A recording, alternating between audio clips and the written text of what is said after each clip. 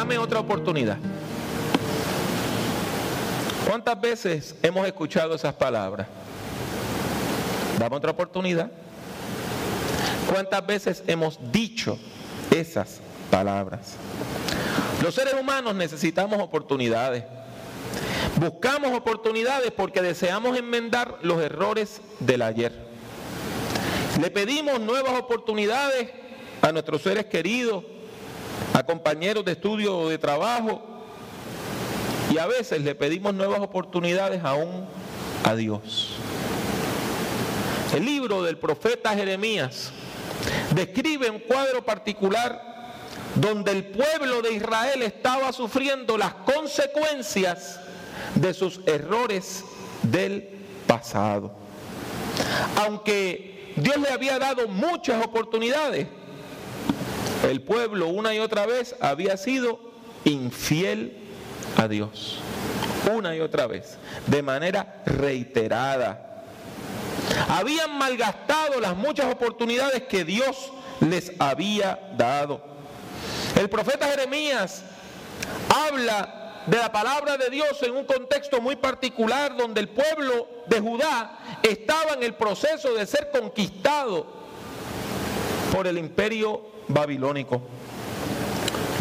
Los ejércitos extranjeros estaban ocupando la Tierra Santa y manchándola de sangre. El liderazgo del pueblo estaba siendo deportado a campos de concentración en Babilonia.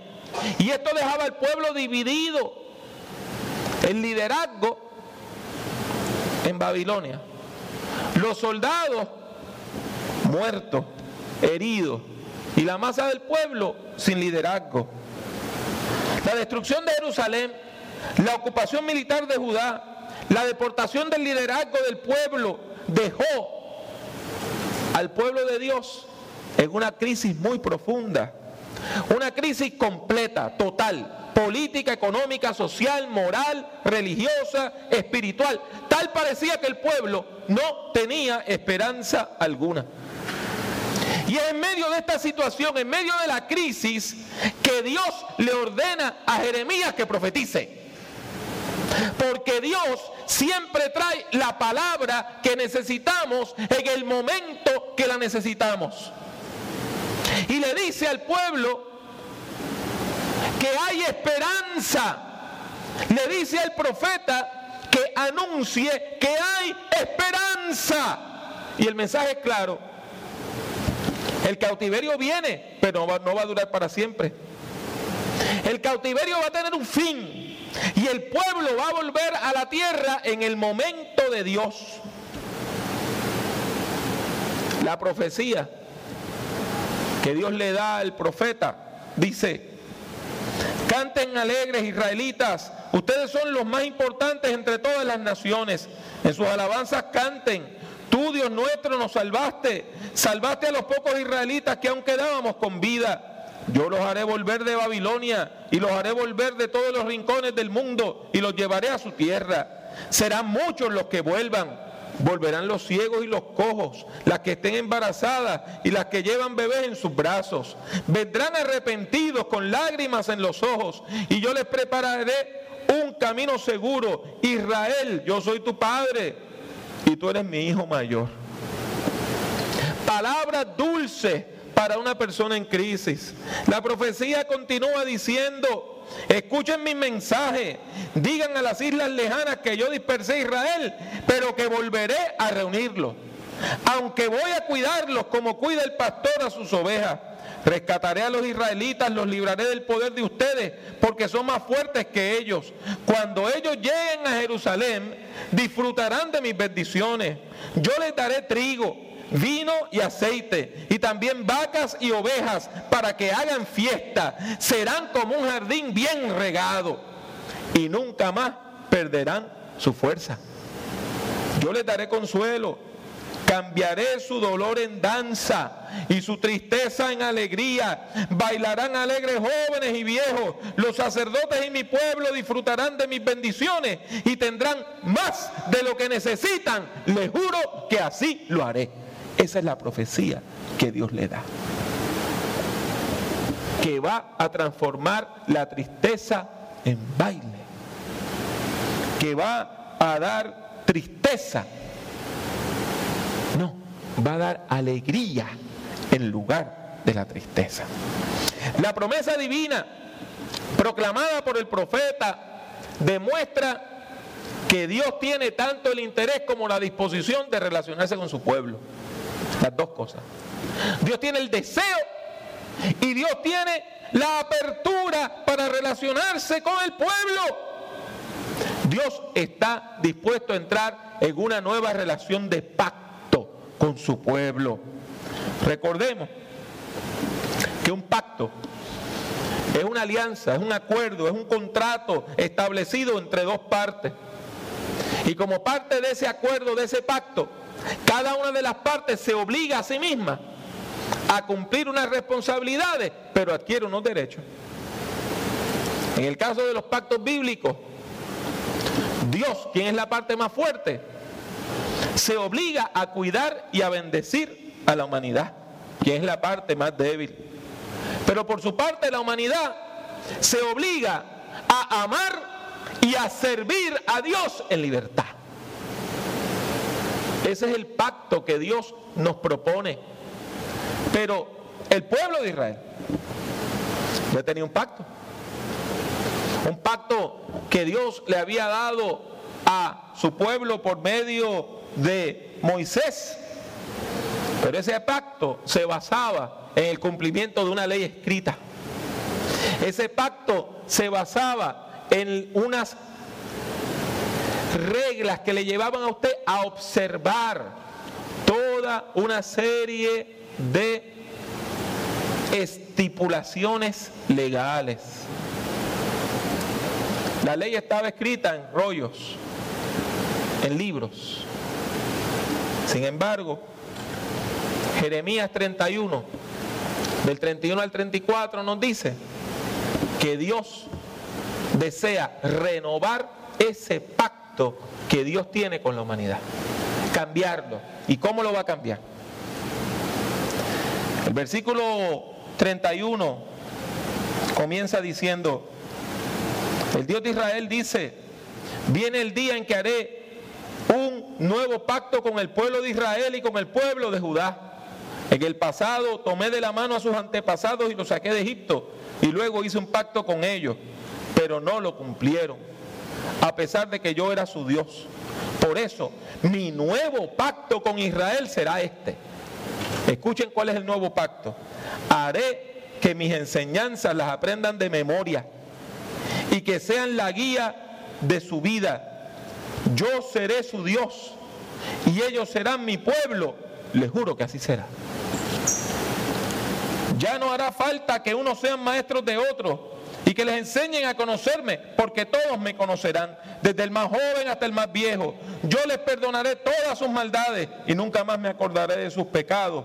Les juro que así será. ¿Por qué este pacto es nuevo? ¿Qué es lo que hace que este pacto sea nuevo? ¿Qué elementos novedosos lo caracterizan? Hay por lo menos dos elementos nuevos en este pacto que Dios promete en Jeremías 31. El primero es que la ley ya no va a estar escrita en libros y en rollos. La ley va a estar escrita en la mente y en el corazón de la gente. Y hay una gran diferencia. Hay una gran diferencia cuando la ley está en su corazón.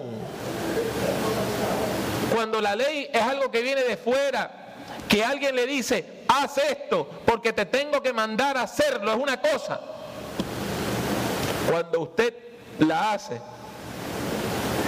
por propia motivación, es otra. Usted, si tiene niños, recordará que usted hay un tiempo que le tiene que decir a sus niños todo. ¿Y cuántas veces su niño viene a darle su beso de buenas noches y cuando dice ya me voy a acostar y le dice ¿te lavaste los dientes? El niño da la vuelta y va y se lava los dientes. Y si usted no se lo recuerda todos los días, no lo hace.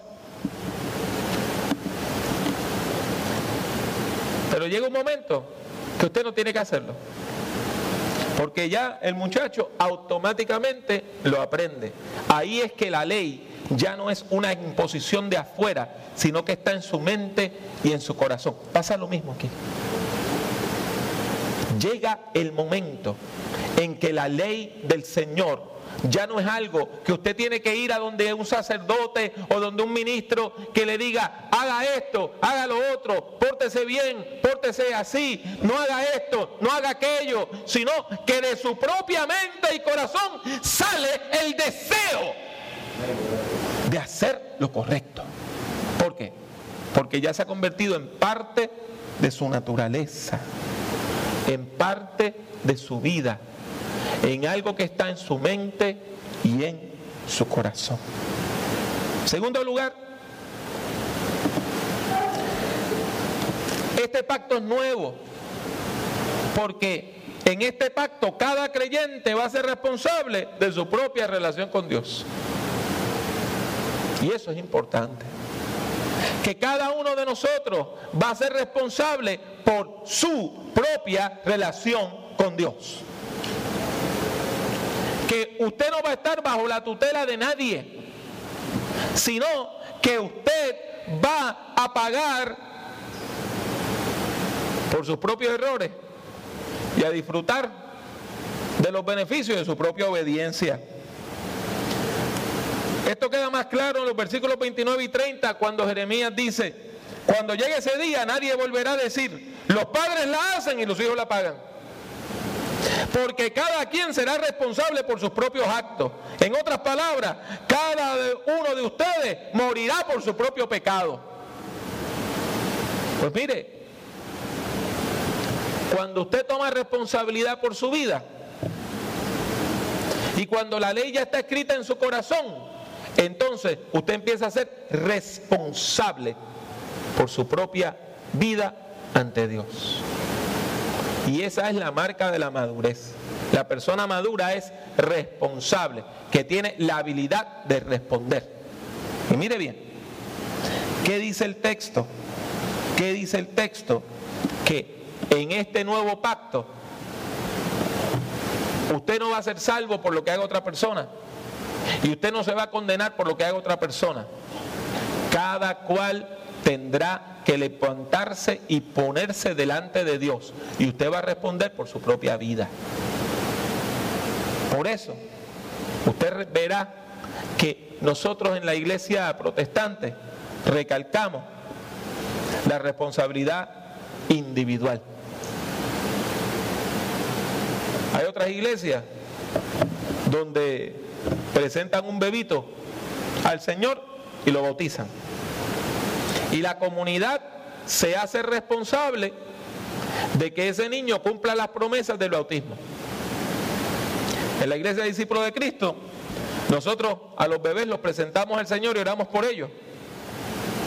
Pero el bautismo ocurre cuando ya el niño o la persona tiene la capacidad de razonar, de responder y decir, es mi decisión servirle al Señor. Es importante que entendamos que estas enseñanzas trajeron aliento y esperanza al pueblo de Dios. Los que fueron deportados no se fueron tristes y cabizbajos, sino que los que se fueron al cautiverio fueron con la esperanza de que Dios los iba a volver a traer. Fueron con la esperanza de que el cautiverio no era para siempre, que no era permanente. Y cerca de 70 años después, el imperio de Babilonia cayó. Y llegaron nuevos amos, los persas. Y los persas le dijeron a los israelitas, vuelvan a su tierra. Y aún financiaron ese retorno. Y aún financiaron la reconstrucción del templo y de Jerusalén. Dios cumplió su promesa. La iglesia cristiana entiende que esa promesa no solamente se cumplió cuando el pueblo volvió a Jerusalén, sino que aún de manera más profunda en el Nuevo Testamento se cumple esta promesa de que Dios va a dar un nuevo pacto. Y esa promesa se cumple en una persona histórica, en Jesús de Nazaret, a quien nosotros confesamos como Señor y Cristo. Esta enseñanza está en todo el Nuevo Testamento, pero de manera particular en la epístola a los Hebreos. Si usted va a Hebreos 9:15, dice así, leído en la traducción lenguaje actual: así, por medio de Jesucristo entramos en un nuevo pacto con Dios, porque Jesucristo murió para que Dios nos perdonara todo lo malo e hicimos cuando servíamos al primer pacto. Y por medio de su muerte también los que hemos sido elegidos por Dios recibiremos la salvación eterna que Él nos ha prometido. Jesús es el mediador de un nuevo y mejor pacto, un pacto de vida y un pacto de salvación. San Agustín, uno de los grandes teólogos de la iglesia primitiva,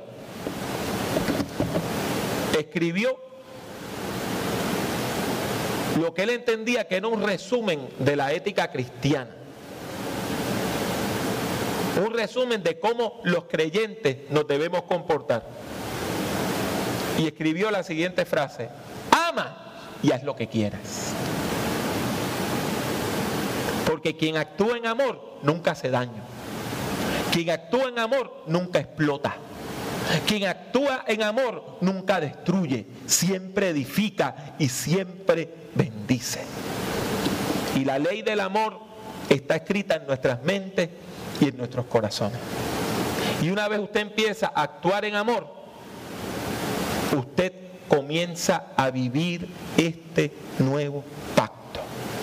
Mi hermano, mi hermana, Dios nos invita hoy a cada uno de nosotros a vivir en este pacto y a renovar nuestro compromiso de pacto con Dios.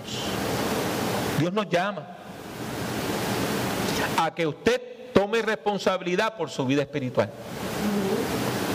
No que usted viene a la iglesia porque es la iglesia de abuela, no porque usted viene a la iglesia porque es la iglesia del barrio y aquí están mis amistades desde pequeño, no que usted viene a la iglesia porque es una responsabilidad civil de todo buen ciudadano, sino que usted llega a este templo porque usted ama al Señor.